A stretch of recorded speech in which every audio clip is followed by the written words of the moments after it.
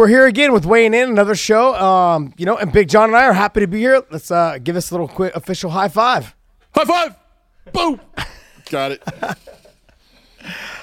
Look, that's producer Dave's nonsense. That's horrible. We thought we'd give it a try, though.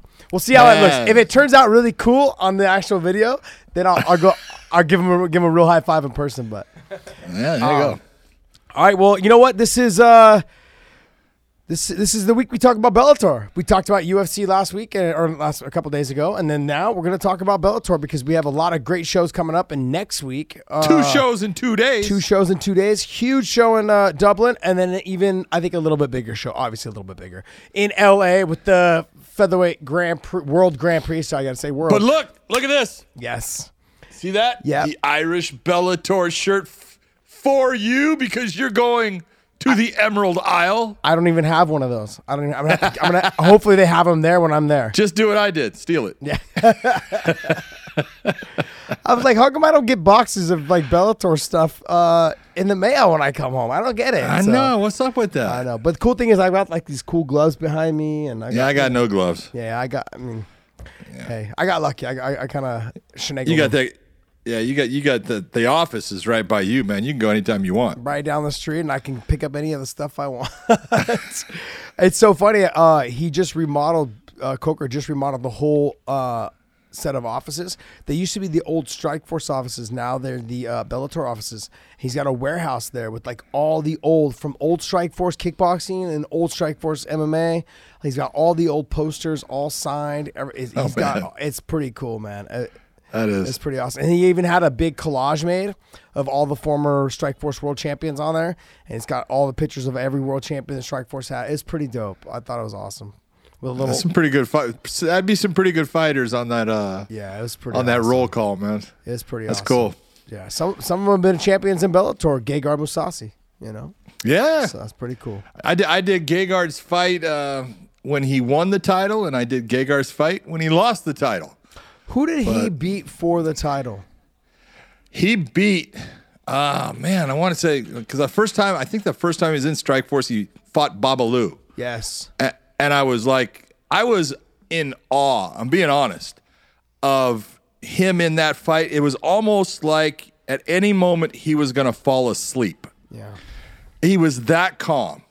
He was just like everything and Babalu was trying so hard. And Gegard was just like, there, tick, let me touch that one. Hit, bip, bip. And I was like, oh my God. It had to be like 2010, maybe 2009. Man, it was just incredible as far as the way he just dismantled him. He has that composure about him that reminds me, obviously everyone's already made this comparison, is of Fedor Emelianenko. How they just come out, there's really no expressions on their face, super nice. And I've talked about this a couple of times, but I was listening to Joe Rogan's podcast, and they were just talking about basically he has like that big dick confidence. It's that the guy, it just totally makes sense. The guy that he's just saying okay, I'm going to give you a story. Uh-huh. He's saying the big dick confidence because you know who Bert Kreischer is? Yes, I do. Comedian. Yes. Okay. We are in San Jose, right? Bert Kreischer is coming into the Fairmont where I'm at. I'm going to go into the elevator, and I'm going in the elevator, and I see him, and I hold the door, and he goes, "Thank you," right? And I go, "No problem, man." I said, "How you doing?" Right? And he goes, "I'm good." I said, "Well, we have a mutual friend, Joe." He goes, "Oh my God, I didn't know you knew who I was." Yeah. I go, "Oh, absolutely," right? And so we just talk for a little bit, right? And he gets off on his floor, and I go on my way. And then he's on Joe Rogan's podcast, and he's telling a story. And the story is, that I knew who he was, and he thought that was cool. But then the story was really about Gegard Mousasi in the sauna, and that he was hung like a fucking horse. Right, but he kind of screwed it up and made it sound like I was hung like a horse.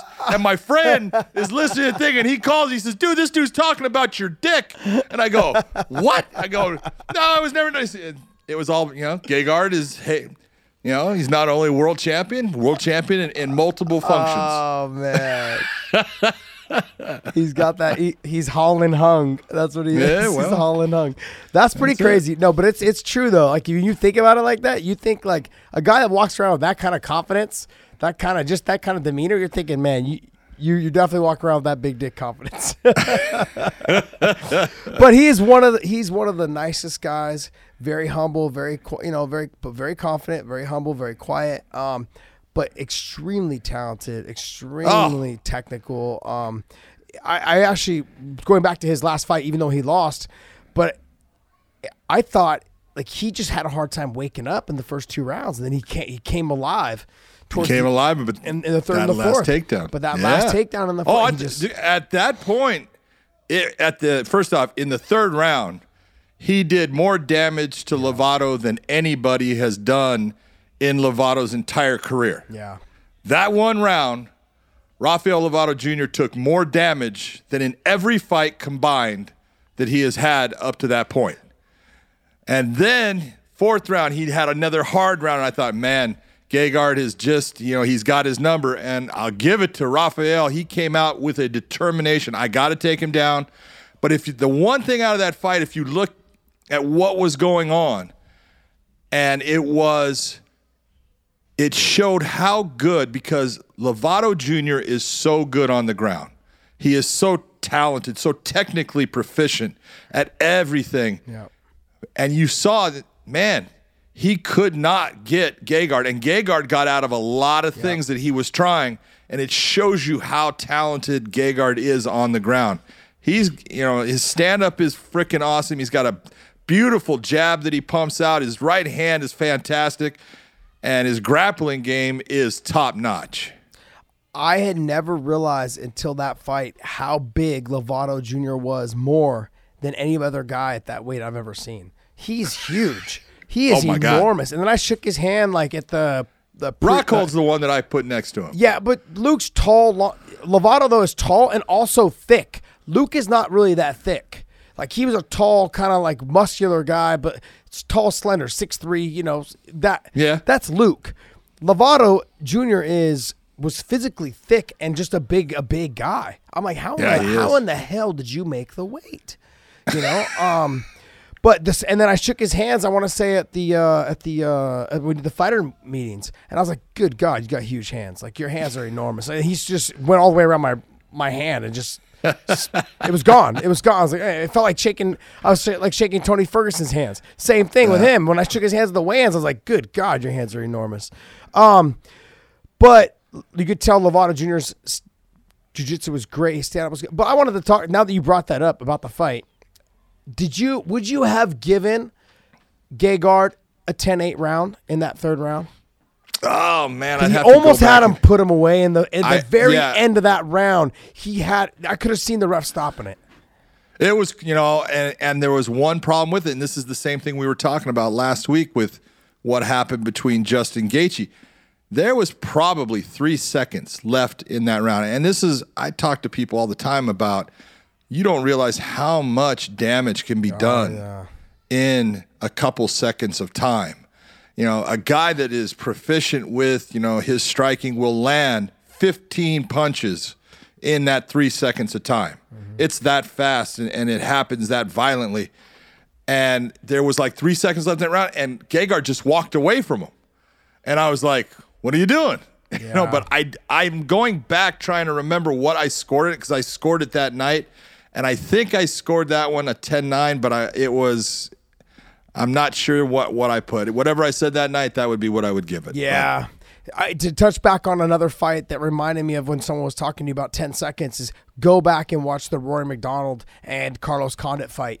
10 seconds left in that fight, and Rory McDonald was whooping his ass until the end of that third round. Yeah. And then Carlos was able to gas him out, put some heavy leather on him with like 2.5 minutes left, and Rory just couldn't survive. There was maybe less than 10 seconds in that round, and I'm like, the fight will be over. Don't stop it. Don't stop it. Because I had never seen Rory fight, but I was so intrigued by how good this young, talented kid was. And just doing what he was doing to Carlos Condit was absolutely stunning to me. And I was like, wow, 10 more seconds. Just hold on, kid. Hold on. I didn't even know his name at the time. Come on, kid. Hold on.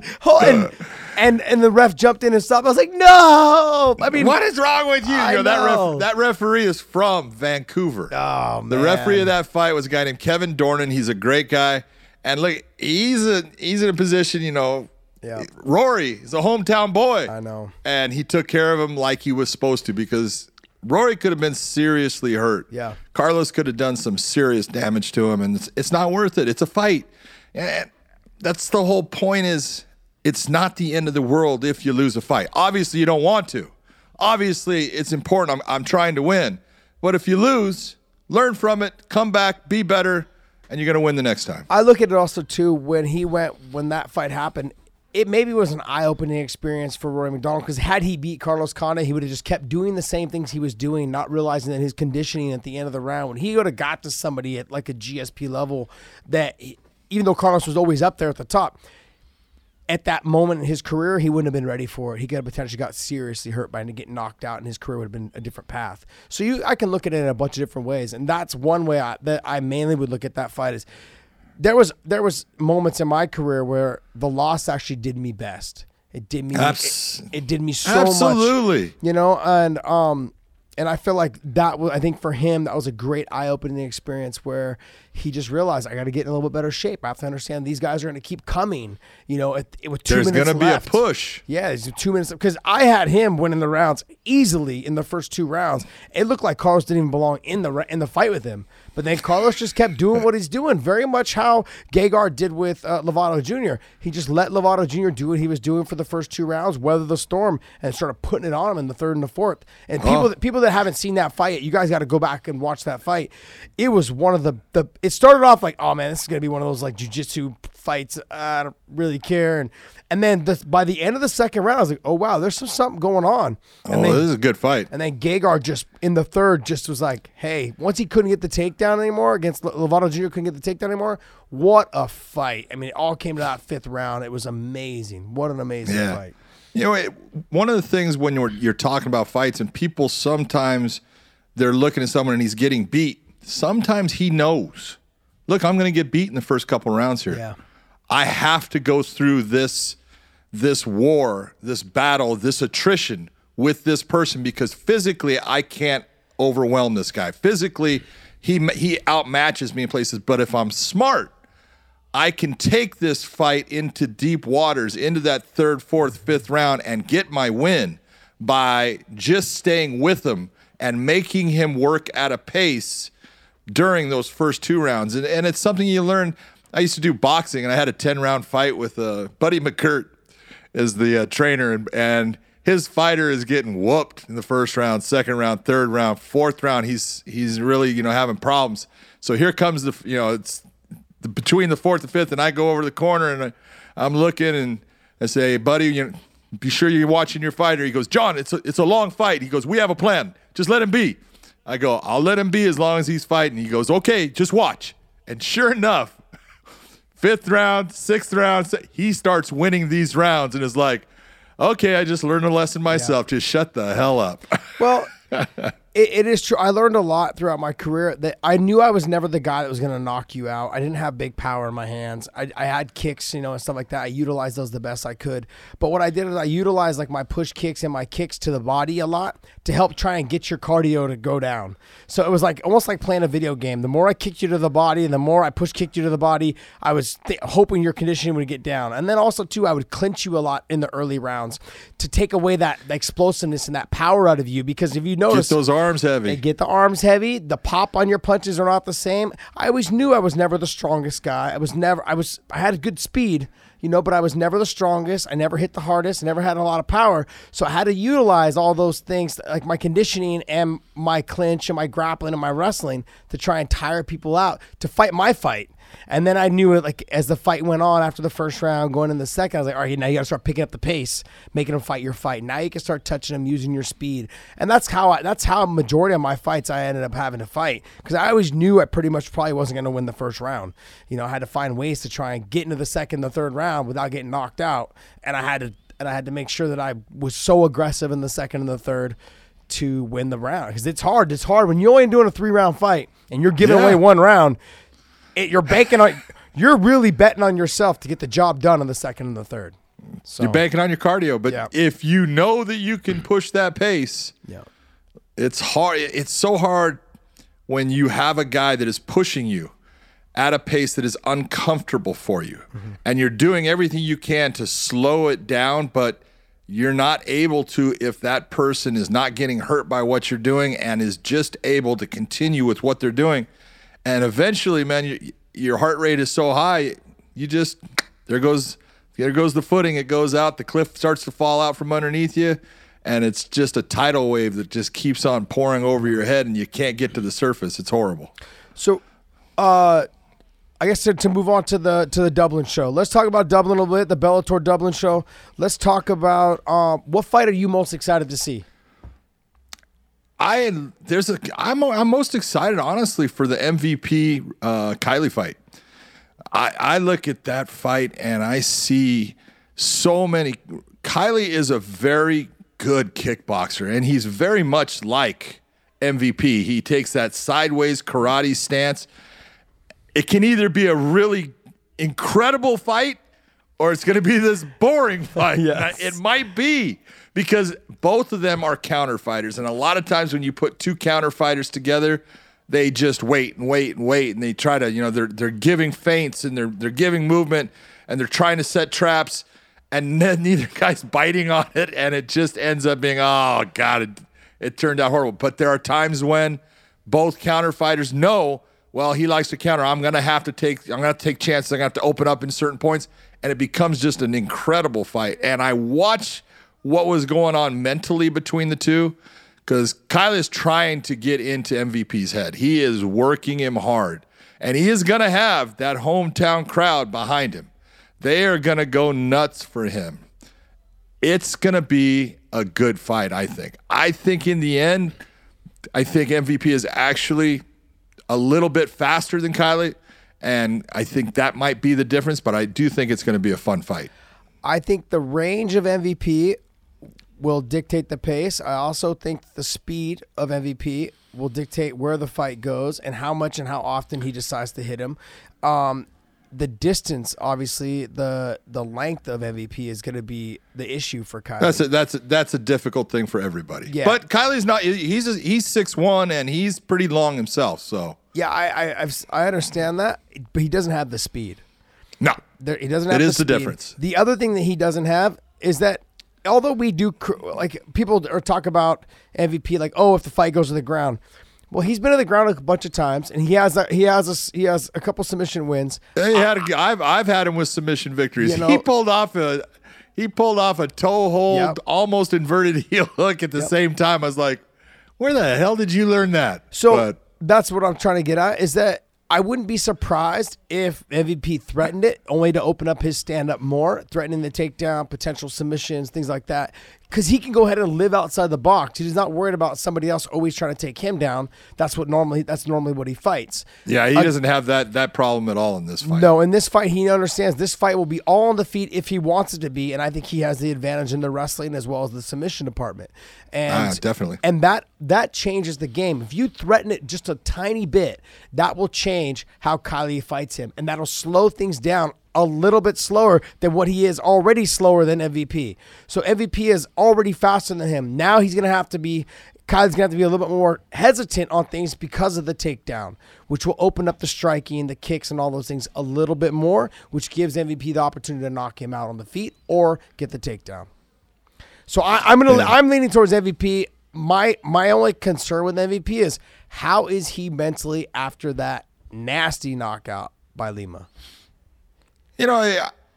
It's a question, and you never know how someone deals with that first loss. But he's a smart guy, and I think he learned a lesson. And it's like, you just can't pop yourself up in every position. You got to be smart about how you get up. You got to be spinning your body so your head's back out of the way. If I end up having to stay on the ground, then I'll stay on the ground. I just can't bring myself up. But he's fighting a pretty elite fighter in Douglas Lima. Of course. Most of the time you're going to get away with what he did. It was just that Douglas Lima was able to catch him at that moment, hit him with a great shot, and it put him out. And anybody can get put out with the right shot. Especially by Douglas Lima. Especially by him. My concern will always be with guys like MVP is one knockout like that or two knockouts like that, or they start to kind of physically slow down as they get a little bit older, that the potential of getting caught happens a lot more frequently. We saw it a little bit with Roy Jones. We see it with Anderson Silva. We see it with guys that have that style of just the flashiness, the counter-striking. And my concern is mentally, is he able to recover from that, as well as will his chin is his chin going to hold up? Now, look, I know it's only his first loss, and on top of that, it's the first time he's ever been knocked out. But those are questions I think that need to be answered, and we're going to find out in this fight. And that's what's great about fighting, is that we're going to get those answers that night in Dublin. We're going to find out in that arena that night if he's hesitant, if he's gun shy, if he just wants to get back on the winning track. We're going to find out all those things on that night. That's what's great about this. But I just hope that we see the old MVP come back and keep doing what he's doing. And I'd like to see him mix in the wrestling a little bit, only because I know that will open up his striking for more of a potential knockout. I think we're going to see in him just a more mature, improved version of the MVP that we've had in the past. He's special. And there are those special guys that, if you're going to say, if I was going to match the perfect fight, would be MVP and Ray Daniels. Yes. I would love to watch that fight. 100%. You watch that one, that's like, but I'll give it, see, that's the A+ and the A+, going at it. This one is, I got MVP. He's the A+, but Richard Kiley, he's right there. He's an A- at the least.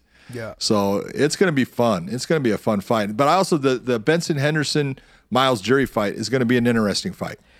Well, Miles Jury is a lot different fighter than what he was in the past, and does things in a certain way that he can catch you. He's very much like an Adam Piccolotti. And you saw that Adam Piccolotti, you even said before that fight he was going to give Benson some problems, and he did. And I think Miles Jury is going to give Benson some problems in this fight. Well, you tell me why you think. Is it because of the grappling, because of that style that he has that's going to give him problems? Or is it because he's just the younger fighter that just is going to try to push the pace that may get Benson out of his rhythm? If you're looking at guys that gave Benson problems, they were always guys that had length. Guys that have length start to give him problems. Guys that are shorter and don't have that reach, he tends to do very well with.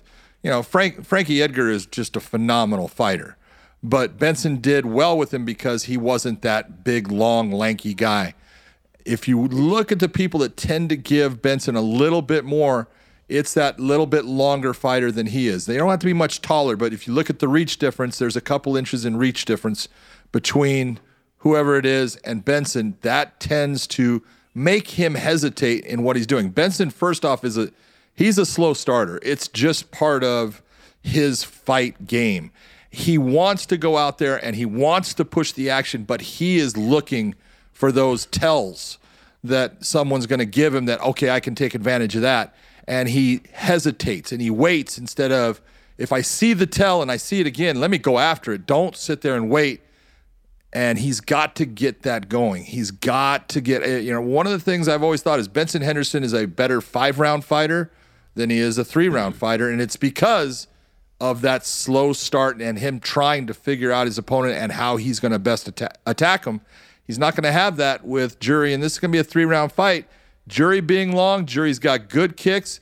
They're not as heavy as Benson. He's got a very good jab. His ground game is outstanding. He's a lot better fighter than most people realize, and I think he's gonna give Benson some issues in the fight. We've done the last 2 times we've done fighter meetings with Benson. I've asked him the same question every single time to start the conversation: is have we been working on a faster start? Because it's horrible. And I think a lot of it comes from the fact that he's fought so many championship fights. He was the WC champion. He was the UFC champion for so many years. And all he fought and all he did was get ready for 5-round fights. And even when he wasn't the champion, he was the main event for fights. And when you're the main event, you're a 5-round fighter. In the UFC you are, not here in Bellator, which is nice because I never really cared for that because you're making a lot more money off me and I'm putting more wear and tear on my body. And there's it's really, all, also one of the things with the 5-round fights, and they wear on you. and they wear you out as a fighter. They put more mileage on you. I've said this. And you can only have so much mileage on you before you're in trouble. Well, I've said this for years. I said what they're doing is they are charging. They're basically paying you what you were getting paid from before for a 5-round fight, for a title fight, and you're given a title fight every time you're in the main event position, and you're losing miles. I remember it's not just the 5-round fight there that night. It's the 5 rounds in the gym every time you spar. It's the 5 rounds of grappling every time you grapple. It's the 5 rounds of wrestling every time you wrestle. You're guaranteed to just do that amount of rounds. It's the extra miles you're having to run. Exactly. It's more time in the gym, more wear and tear on your body, and then the longevity of your career shortens because of that. So and they're paying the same price for that title fight, and they're making more money off of it, but you're not getting a title out of it. You're not getting any more money out of it. I'm not, and that was always my criticism for that, is that for that. But look, my to go back to Myles Jury and to Benson, my ordeal with Benson is that he's a slow starter, and I've always felt that sure, he's a black belt in jiu-jitsu, but he never showcases his actual jiu-jitsu. Sure, he's flexible. Sure, he's good at avoiding submissions. He's more of an anti-grappler than he is an actual real jiu-jitsu player.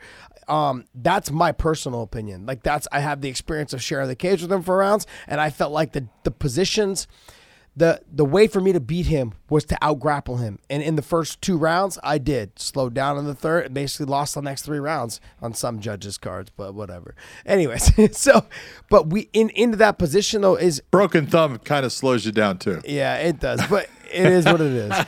But that's why when we talked about Adam Piccolotti fighting him, that was my thing, is Adam, to me, is a phenomenal grappler. Myles Jury, a phenomenal grappler.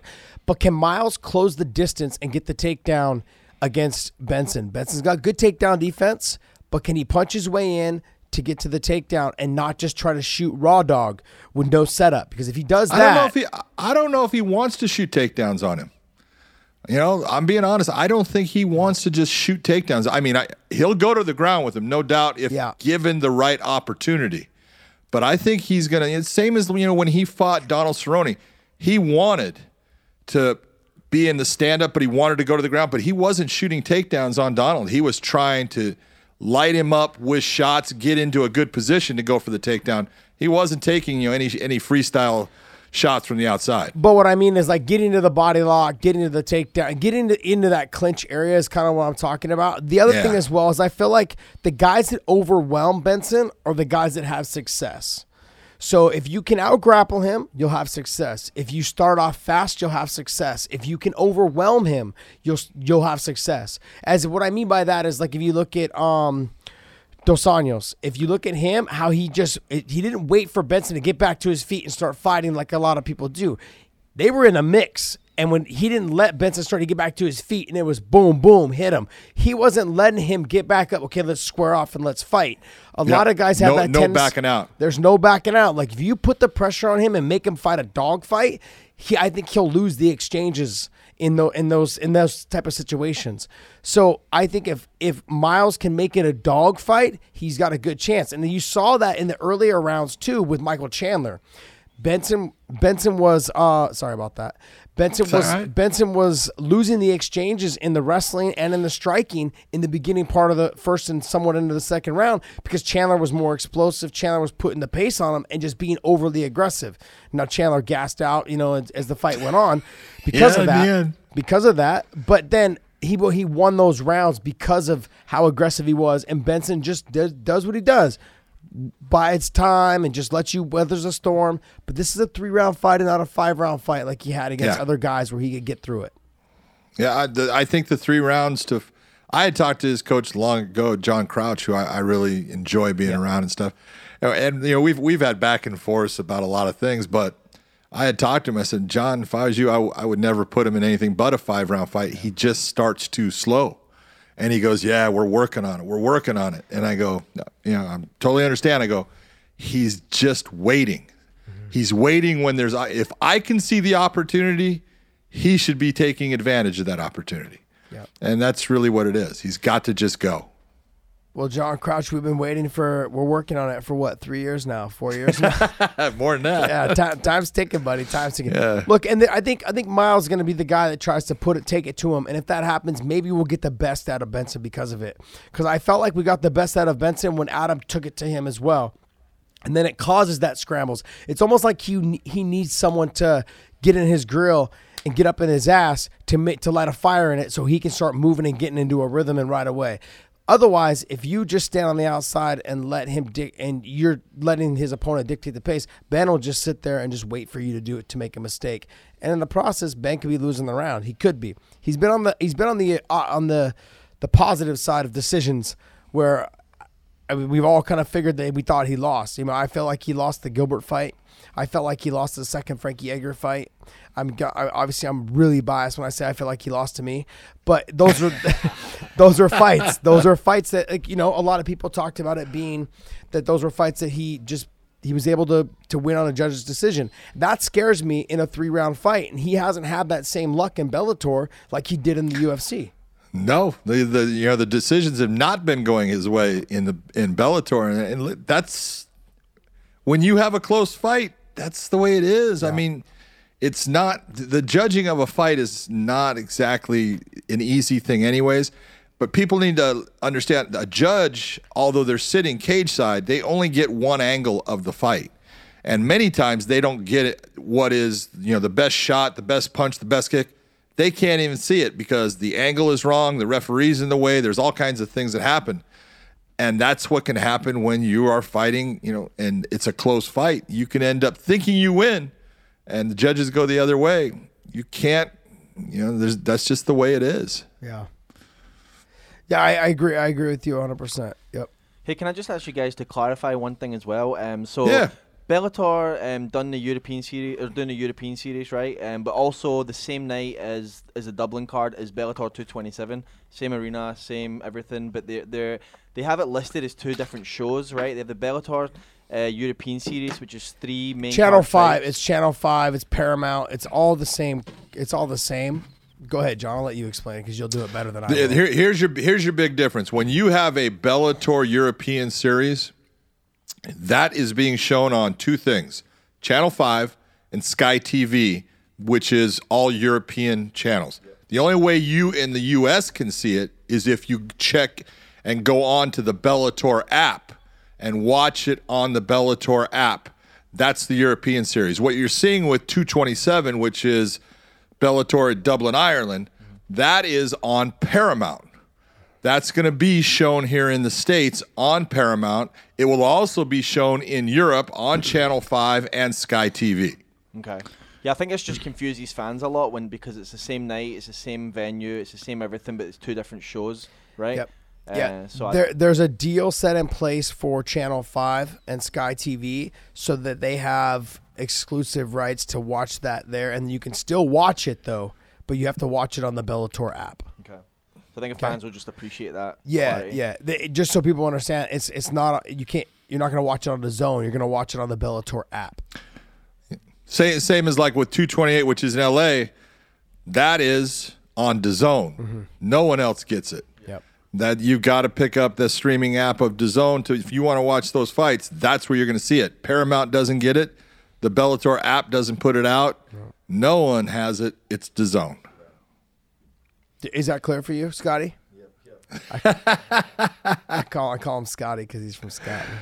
Well, what fight are you looking forward to as far as you've been checking on these fighters, doing all the work, getting ready for this thing? It's which one are you looking forward to? It really was the Benson fight, but to be honest, it was the Tuck and Gertz fight, which unfortunately just got pulled off. John, that was going to be a good fight. That to me was going to be a great fight because Gertz was going to try to finish him because Tuck's never been finished, and there was a lot of talk going back and forth about I'm going to be the first guy to finish him. I really wanted to see that fight. Thought that was a great fight, and then Cal Eleanor, he came off the card as well. So those were the fights. Yeah. Those were the 2 fights, honestly, because that was. The Cal Eleanor versus Gallagher fight. Yes. People don't know who Cal Eleanor is. He's a good fighter. Yep. He beat Nathan Grayson in his last fight. Nathan Grayson is an athlete. Yep. And took his time. Nick Grayson was going after him, did everything smart. All of a sudden, Nathan Grayson makes one mistake. Here comes Cal Ellenor. Boom. He ends up submitting him. He's a good fighter, and he was someone that you could look at and say, he can definitely beat Gallagher. This is going to be an interesting matchup because they both are ground game guys. Neither one is, fantastic in the stand-up. So you figured it was going to go to the ground. So now who's got the ground game that's going to be the one that's going to take control of this fight?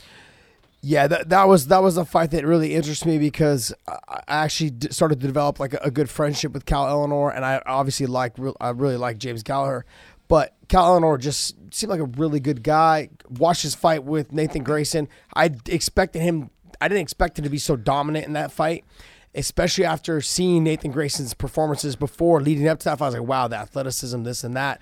Just everything, all the research I did on Grayson before that fight, I was like, wow, should probably walk right through Cal Ellenor. And Ellenor just was like, stayed calm, composed, and just dismantled him. Just did everything he had to do to get that win. And so this was like his next stepping stone for him to catapult himself into that upper echelon of athletes and getting ready to getting closer to a title shot. And that to me would have been huge. So he was talking a lot of snap too, man. He was definitely going after Gallagher. So it was like, oh, this will be interesting. Yeah, I thought it was great because you could have seen it at the presser, you could have seen it at the weigh-ins, you could have seen that night how it would have all played out.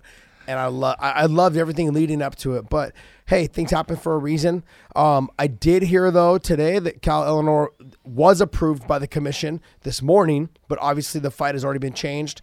That there is the potential of Cal Ellenor and James Gallagher potentially fighting in a show coming up sometime before the New Year's. But we'll see. We'll see what happens.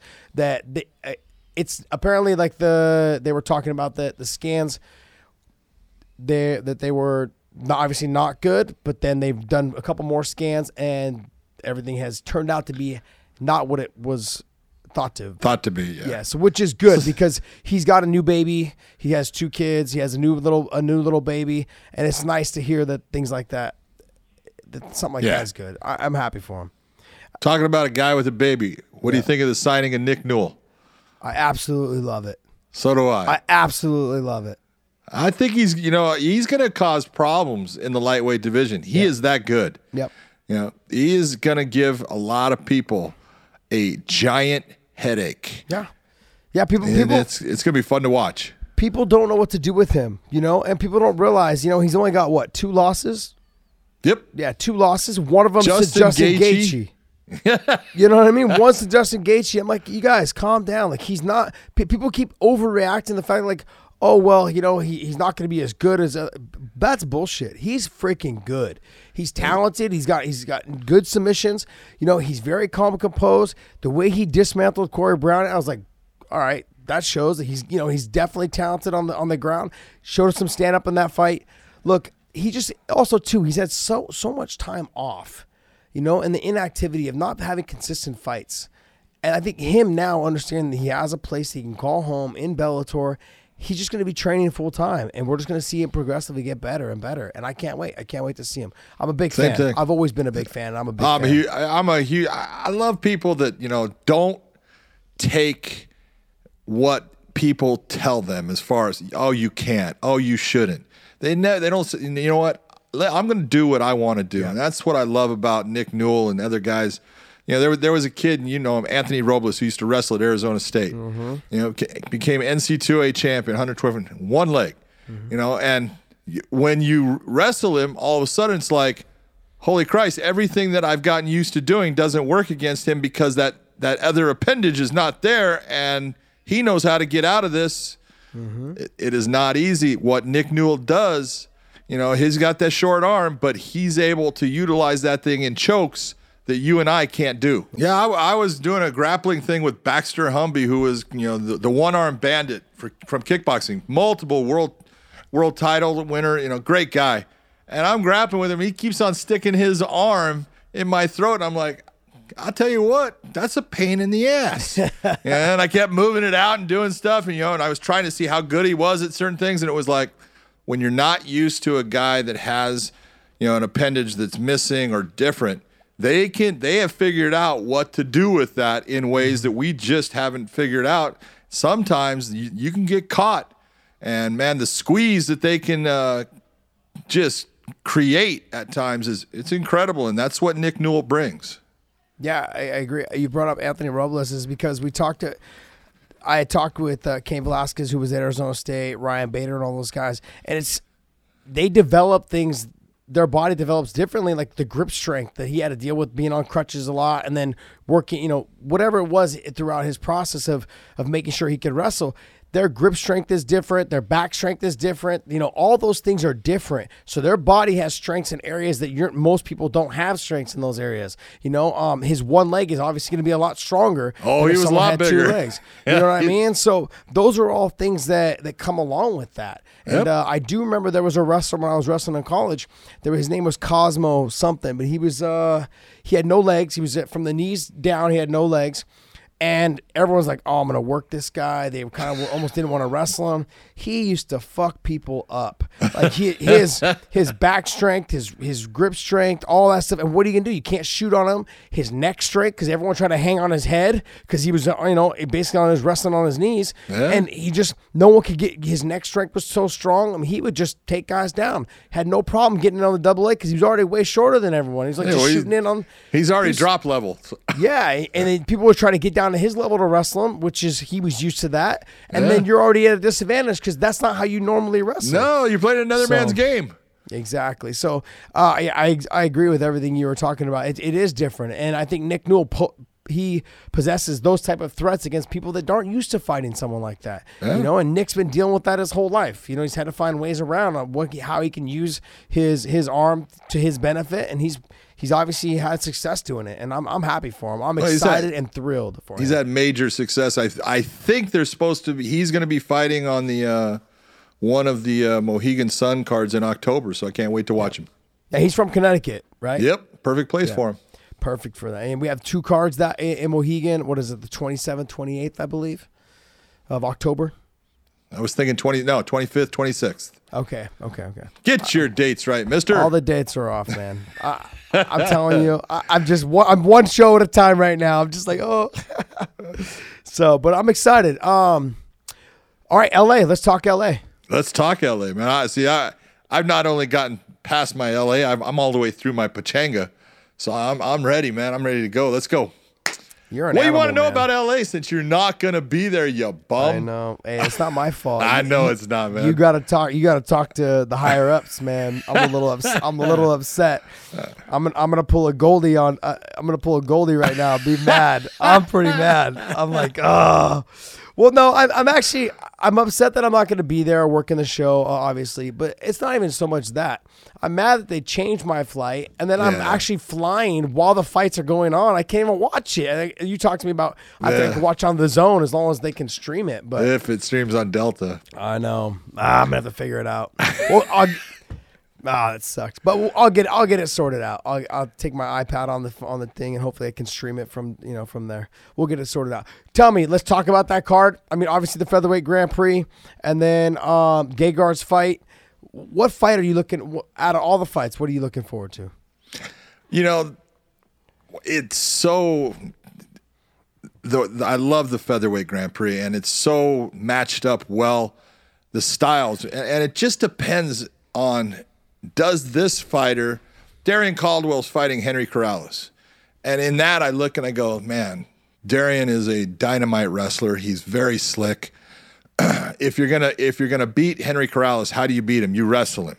You make him wrestle. You put him, up against the cage. You make him work. You take him out of the range that he's comfortable in. He likes to get into slinging gunfights.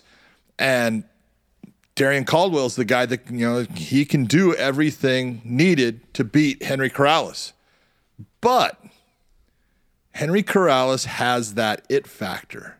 And that it factor is he is someone who will absolutely die to beat you. He has no quit in him. You will never see him stop in a fight. You'll never see him tap in a fight. He's the guy that you have got to beat. You're never going to break him. That's not going to happen. He has got that man mentality of, hey, whatever happens, this is where I want to be. And he just goes for it. And he's dangerous at all times because he does have power in his hands. And he's gotten better with his defensive wrestling. It used to be he was fairly easy to take down. Now he's not. Now, does that mean that Darian, is a guy with his skill set? I would say yes. I think Darian can take him down, but that I think is going to be a great fight. If Darian fights the way he did against Horiguchi, he's going to have problems.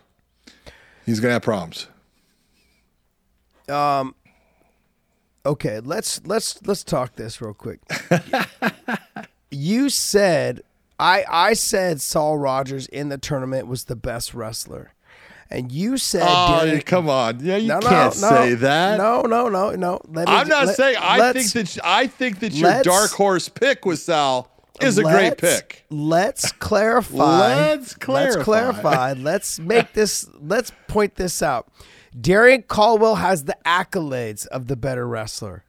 Okay, Saul Rogers is the better MMA wrestler. Well, hold on.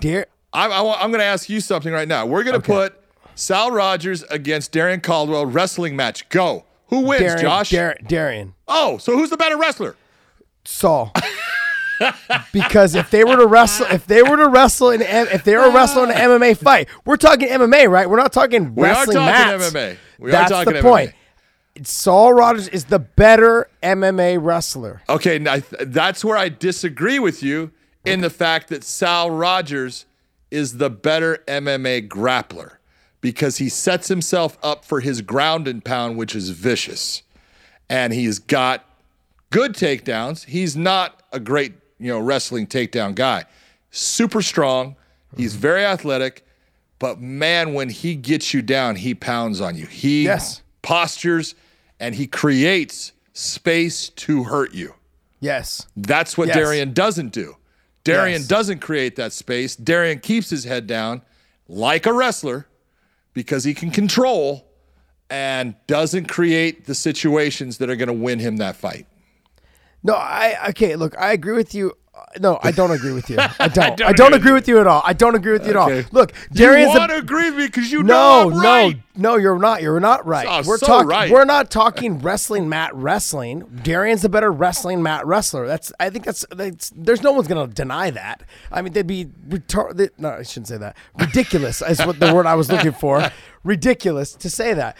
But Saul Rogers is the better MMA wrestler. I think he punches to the clinch, gets the takedown, gets the double leg, lifts really well, nasty on the ground once he gets you on top, once he gets on top of you. He is the better MMA wrestler. When it comes to putting the combinations together, closing the distance, he does it better than Darian Caldwell does. He does it better than anybody else in this tournament. That was my point. So am I right or am I wrong? No, I agree with you. That's all I want to hear. No, just stop there. Just stop there. I don't want to hear anything else. There because I want that put on replay. I want that put on replay. I agree with Josh Thompson. I agreed with Josh Thompson. I want that put on replay. No, go ahead. Sal Rogers is a phenomenal fighter and that most people don't know. Yeah. And that's one of the big things. Most people have no idea who he is, and he is a beast. He is that good, and he's that good at just forcing his will upon you. His fight against Daniel Weichel, that's one where I'm going back to the old school. Daniel Weichel is the old school. He's been in a lot of, big battles. He's got a ton of skill. I don't know that he can handle what Sal Rogers brings. Yeah. That's going to be a tough fight for him. So for me, I pick Saul Rogers obviously to be the dark horse, but the only reason why I pick him over Daniel Weichel is because of the wrestling and the way he closes the distance and the physical strength of it all. Now, Daniel Weichel is also, to me, the most technical guy in the tournament. I mean, Pat Curran was too, but like Pat Curran, the inactivity, like he's been, he slipped up a little bit. Like that wasn't the same fighter. But Daniel Weichel to me is the most technical guy that we have in this tournament, like to this day. And I just think that Saul is just gonna basically dictate everything that happens, the pace, the action. And in a 3-round fight, I don't think Daniel Weichel can stop him. He's not going to be able to get his combinations off fast enough before Saul Rogers gets to the takedown, presses him to the fence, lifts him and puts him on the bottom. And if Daniel doesn't have an answer for a sweep, submit, get up type situation or submit, sweep, get up type situation, he's going to be stuck on bottom, just getting obliterated. Yeah, the question for Daniel Weichel in my mind, it's his footwork. he has got to use his feet to move him into positions to attack, and to then, once you attack, you're coming out, making your opponent change that angle to get to you. If he's successful doing that, which he was when he fought Pitbull the first time, you saw what he was doing with his footwork and how he was setting Pitbull up. Pitbull couldn't get to him. He was always off-centered on him, and he was just lighting Pitbull up. If he does that same game plan against Sal Rogers, he can win the fight. So I would say yes, and he needs to use his footwork. I agree with you on that part, but you're talking about Pitbull, who has the shorter reach, also the smaller, not as big as Saul Rogers is, and the reach and range of Saul Rogers to get in on Daniel Weichel will be there. The explosiveness to get on will be there more so than Pitbull was when they fought in that first fight. I agree. Daniel needs to cut angles and stay on the outside of him, making sure that he can keep him at range and always changing the angles so Saul can't just shoot his double leg and drive him to the fence and get the takedown. Those angles are everything. That footwork and moving himself in and out and to the side, he does that, he can win it. If he doesn't and he stays in front of Sal Rogers, it's going to be a hard night for him. Yeah, I would agree with you. I got a text probably I think the last time we talked about this tournament from Georgie Karahanyan talking to just basically sending me videos, just really mad that I didn't say nicer things about him. So the bottom line is he's got his hands full. He's got his hands full with AJ McKee. AJ McKee is. Did you see what Georgie Karahanyan said about Antonio McKee and training with Antonio and all the? He used to just tear him apart as a purple belt and. Ooh. Oh, dude, he's putting it out there. Ooh. He's putting it out there. He used to tear apart Antonio or AJ? He said he used to tear apart Antonio. He would come to Millennia and he would just eat him alive, do whatever he wanted with him. I was like, oh, that's not good.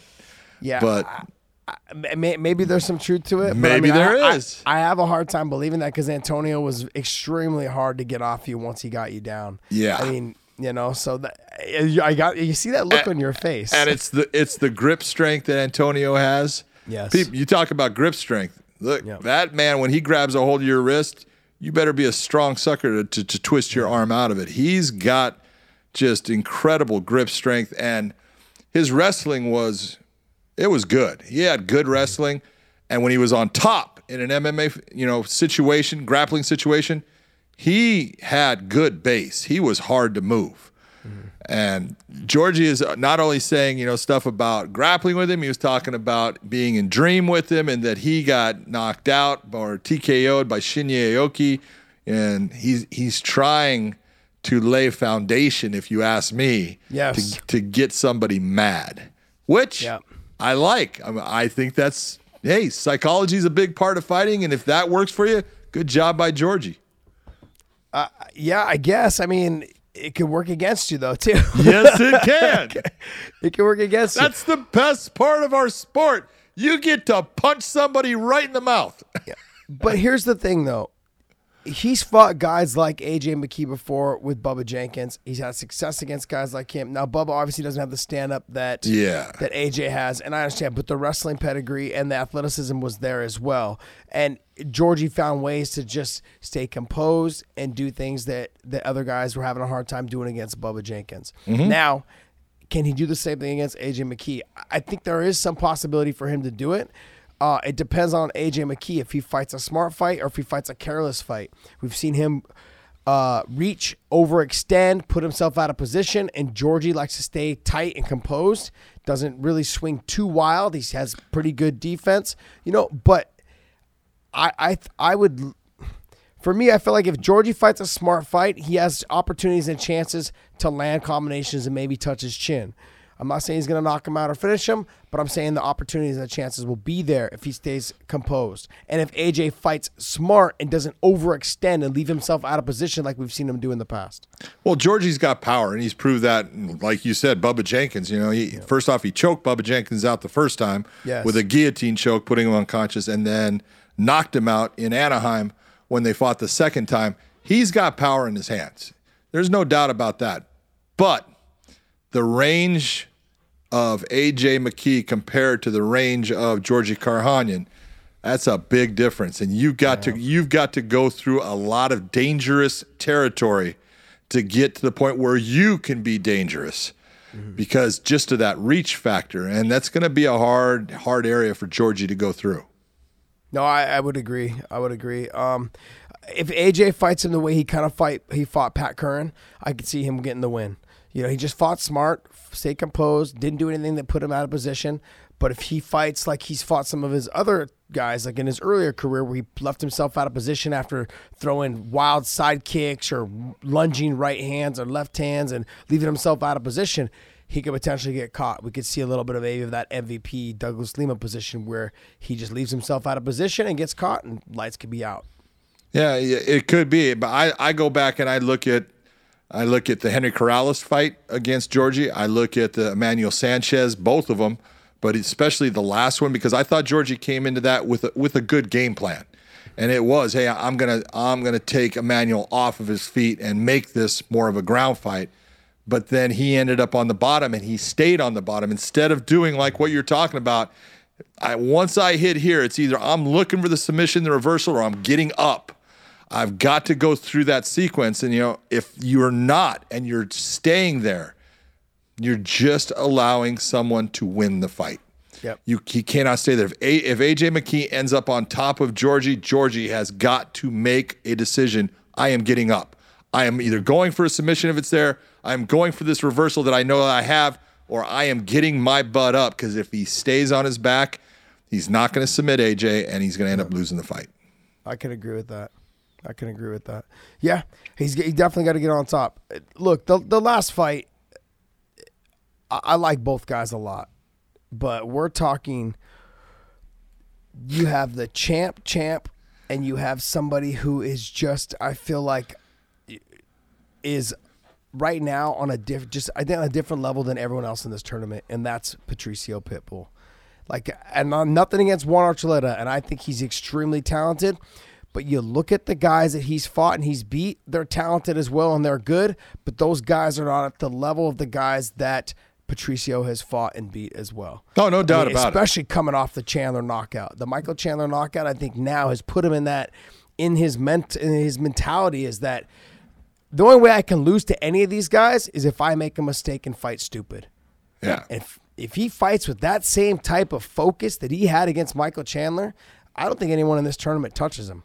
I agree. This is in looking at the matchup. Juan Archuleta has the tools to beat him. He does. Because if there's one thing that I've seen out of Patricio is in certain fights, he has to slow down. If he's pushed in a pace that he's not comfortable with, that's what, Emmanuel Sanchez had the ability to push the pace on him and put him into some uncomfortable positions. Now, he ended up hurting Emmanuel. I had him, going into the fifth round, I had that as an even fight. And he was able to hurt Emmanuel in that fifth round, and that got him the win, and he deserved it. Mm-hmm. But Emmanuel showed a blueprint towards beating Pitbull. Pat Curran showed a blueprint towards beating Pitbull also. Mm-hmm. And it's a matter of, if Juan Archuleta, who has a very high tempo, his RPM goes way up, and he can hold that. I think at 145 pounds, he holds it way better than he did at 135. And if he can maintain a pace that pushes Pitbull past that comfort zone and makes Pitbull now start to overextend because he's getting tired and he wants to slow him down, that's going to start to lead towards Juan Archuleta having the chance to win this fight. If Juan doesn't do that, he can get hurt. I'm looking at a volume guy in Juan Archuleta, meaning numerous shots normally are what it takes for him to put someone in a position where he takes him out of the fight. He had the one-punch knockout against Dantas, which is an ex-champion. It was a beautiful knockout. If you're looking at power, Pitbull's got the power advantage. There's no doubt. With his hands, he's a much stronger guy. Archuleta is going to have a very hard time taking him down, because one of the things that Archuleta does very well is he chains all of his techniques together, and he'll do the takedown, and then he'll open up, and he'll actually get off of a guy and let them get up to then come back in on him and hit him with more shots, take him down, back off of him again. That's one of the things I love about watching him fight. I don't think he's going to have that ability to take Pitbull down like he has other people in the past. It's going to be something that takes a lot more energy out of him, and it's going to slow him down. Yeah, it's going to be harder for him to get in on that takedown. I mean, I could see him potentially trying to like knee pick him and try to knock him off balance to open up the stand-up. But I think the fact that Pitbull's shorter than him is going to make it harder for him to get in on the legs at all, just period. That'll make it, that will open up some stand-up if he tries knee picking him and doing it. But I don't think he's just going to be able to like snatch the single and take him down. I've had the opportunity here at my gym to train with Patricio and grapple with him and stuff. And it's like trying to move a fucking brick. Okay, it's a really big brick, by the way. Yeah, and he doesn't move, and his strength is unbelievable. His technique on the ground was, and I never gave him credit for his grappling. He's a great grappler. His grappling is pretty damn good, and I'm not trying to like toot my own horn, but I consider myself to have pretty good jiu-jitsu. His jiu-jitsu, I was like, wow, you're a lot better than I thought you would have ever been. Phenomenal, and just the physical strength of his grappling as well. It really impressed me. I am when I think of that fight, is that you are right. I think if Juan can drag it into the 4th and 5th round, but Juan doesn't have that same aggressiveness and pace and what I mean by pace is that Emmanuel Sanchez has the pace where he walks forward and tries to put it on you. He makes you move backwards. Juan Archuleta doesn't make you move backwards. He moves around you and tries to touch you here and there. But Patricio can still catch his breath and stand in the center of the cage and just kind of let you move around as long as he just turns his body and fights smart and it doesn't chase after you or extend. Because like the same way with TJ Dillashaw, they move around you and they touch you. They move around you and touch you, and they're hoping that one big shot lands, and then they go ahead and try to work in and finish you. Emmanuel Sanchez just walks forward. It makes you either fight forward or makes you fight going backwards. And most guys retreat, and it makes you more tired doing that. Yeah. And so I see this. There's similar situations, but I think they're going to be different in the 4th and the 5th round. The next thing is you brought up the Dantas fight. If you recall, Dantas was the 135-pound champion, not the 145-pound champion. So, and I'm telling people that because I want people to understand where I'm going with this, is that Dantas was able to move Juan Archuleta backwards in that fight. And a guy going from 135 to 145 shouldn't be able to push someone backwards. Patricio Pitbull is not going to move backwards. Patricio Pitbull is going to stand in the center of the cage, and he's going to have you kind of move around him. And when you try to come in, he's going to touch you. And you better hope it's not a good one right on the chin. That guy, we saw it with Chandler. Chandler thought, I'm just going to like step in and just kind of move around him. As soon as he went to step in too close, Patricio hit him, and the fight was done. I mean, that's the kind of power he possessed. And if Juan lets Patricio back him up to the fence like Dantas did up until the knockout, because his back was against the fence when he threw that Hail Mary right hook, that overhand right, which was beautifully set up and very, very nicely done. He did it before against Robbie Peralta, the exact same thing, showing this like he's going for that little knee tap, brings the hand over. Nice job. Right on the button. Beautiful, but he shouldn't be allowing someone of his size, of Dantas' size, to back him up and do that. Because if Patricio backs you up, he's not as careless as Dantas was with his hands being down. No, he's very controlled. And at the end of that round, that happened at the end of that round, and I think Dantas thought, I'll just throw a couple more little things, and you could tell he kind of let his guard down. Patricio's not that person. He hears that 10-second bell, it's go time for him. Like, okay, I can land a couple more shots and finish winning this round. That's how Patricio is. So I don't want to take too much away from the Dantas and the Juan Archuleta fight because they're not the same at all. And then, sure, the power of the knockout was there, but I didn't look at it as a positive, as the way I think most people would have, like, oh, he knocked out a former champion. I don't look at it as positive as most people do. I just feel that Patricio is right now at a different level than everybody else in this tournament. Now, the guys that I think pose a threat to him, I think Juan does, obviously. Juan, 18 wins in his last 20 fights, I think, right? Or no, 18, well, he's on an 18-fight win streak. He's 23-1. There you go. But I think the guys that pose a threat to Patricio are Adam Borics because of the length and the size, the flying knees. Those are things that I think lead up to that. And then I would say, go ahead and say it. Come on, you know who's the dangerous guy for him. Yeah, Saul Rogers. Yeah. You're so wrong, man. yes. AJ McKee. McKee, for sure. Yep. I think for sure AJ McKee. But it depends on if they meet. It depends on how that all happens. So Look, I'm excited for the featherweight World Grand Prix. These matchups coming up. That's why I'm disappointed I won't be there for this. But I will be in Dublin at the Jameson's mixer class. I'll be doing that as well, and I'll be at the Guinness doing the Guinness tour. So I'll be doing that as well. So to be honest, I actually probably won't miss you guys at all. Well, we will miss you. Yes, I will I miss know. you. But I I miss you. have a Limale. She looks way better than you, dude. I have no doubts way about better that. than you. No doubts about that. None. And she can actually get Chael to shut up, so that's pretty good, man. That's not, yeah, because Chael, he just talks over all of us. You know, that's part of what he does. Look, to me, this is going to be a phenomenal card. And I think everyone should tune in on DAZN. They can watch it on DAZN. Make sure you guys download the app. It's $9.99 a month. If you guys pay for a year up front, I want to say it's like $80. Yep. $80. Yeah, There's no pay-per-views. People need to understand that. There's no pay-per-view. You don't pay a pay-per-view to watch these shows, okay? You get the Canelo fight with Kovalev. You get those fights also that come with this. So it's not just like you're getting just Bellator. You're getting all Triple G fights, you get Canelo fights, Triple G, Joshua. Joshua versus Ruiz. Joshua versus Ruiz. That's the fight I'm excited to see as well. Yeah. So, look, you get all those things that come along with your $9.99. There's no pay-per-view dollars like on ESPN Plus. You got to pay for the pay-per-views as well as the $5 a month. So I just want to make sure that's all clarified. People understand that. But yeah, anyways, as producer Dave says, I'm taking a jab at the UFC and ESPN. No, taking a jab. They're making their money. That's good for them. They just have a different plan. I'm stating facts. That's all. I'm stating facts. Stating facts. Okay, so let's wrap this up, but let's talk about the last fight. Let's talk about Gegard Mousasi and Lyoto Machida. There's bad blood there. It's kind of funny because Gegard definitely feels that he was cheated in their first meeting because Lyoto ended up, he's at the time he said something about PEDs, and Lyoto ended up popping and spending 2 years, on suspension from USADA, and then now he's matching up with him again, and Lyoto is saying, I'm going to knock him out. And I don't see that happening. I'm sorry. It's not the last guy. It can definitely happen. But tell me, who was it? Who was the last guy that knocked out Gegard?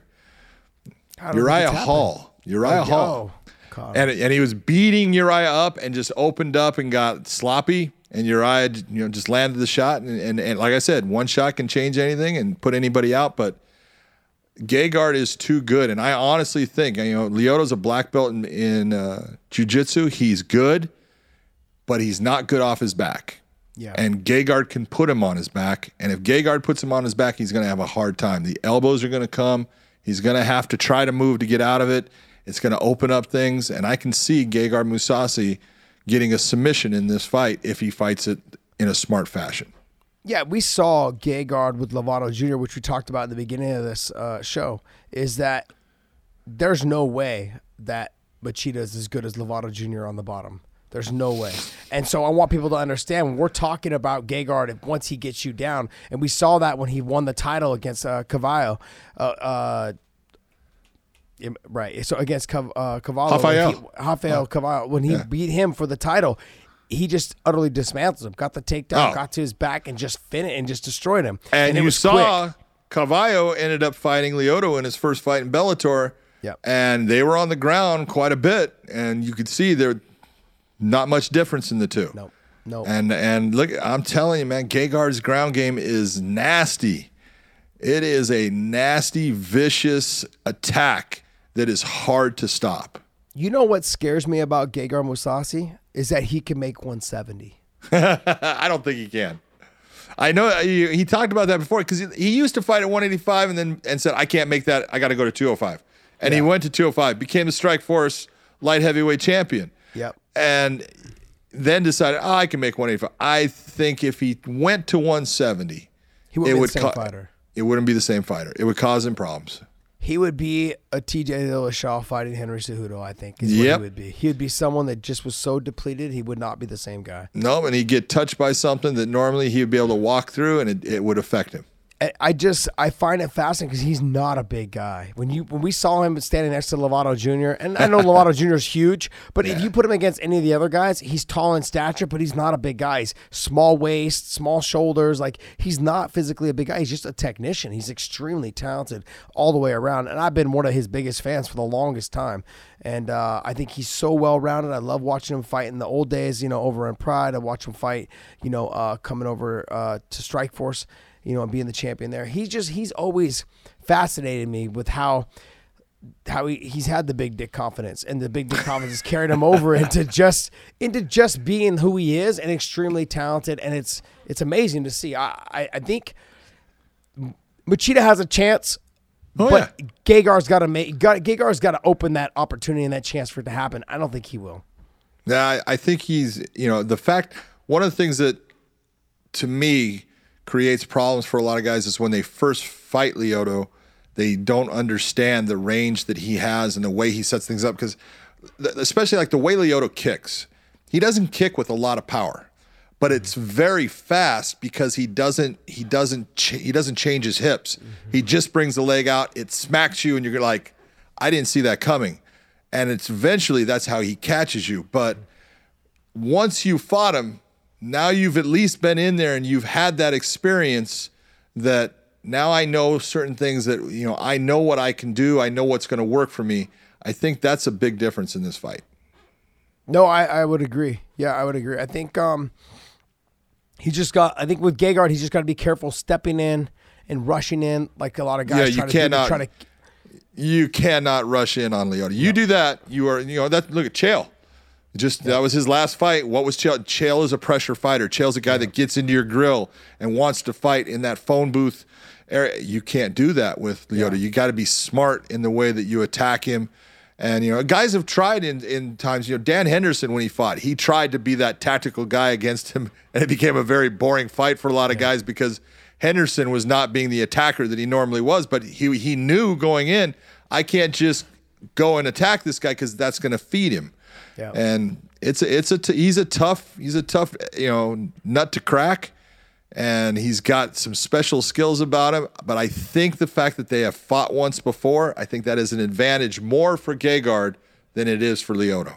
Yeah, there's that. And then I like to point out to people too that is, if you guys have watched Gegard fight, when people throw punches and kicks at him, he stays defensively the same. He has that kind of Holland style kickboxing where he doesn't really move. All of his defense is right here in front of his face and his legs. All he does is just turn his knee out a little bit here and there. Yep. He doesn't overreact, and you get that a lot with guys that don't know how to deal with Machida. And you never see him drop a hand down to a kick. Ever. Exactly. So when guys try to defend against Lyoto, they overreact, like reach for the leg, or they reach down for the, and they try to bring their leg up high to check, and then he sweeps your back leg. Like, they try to do things not knowing or realizing where everything's coming from, and they're not defensively strong, where Gegard is defensively strong all the way around. And so he'll stay composed and relaxed when this situation happens with Machida, and I think that'll open up what he wants to do going into for the rest of the fight. Still an interesting fight. I think their first one was a 5-round fight, though.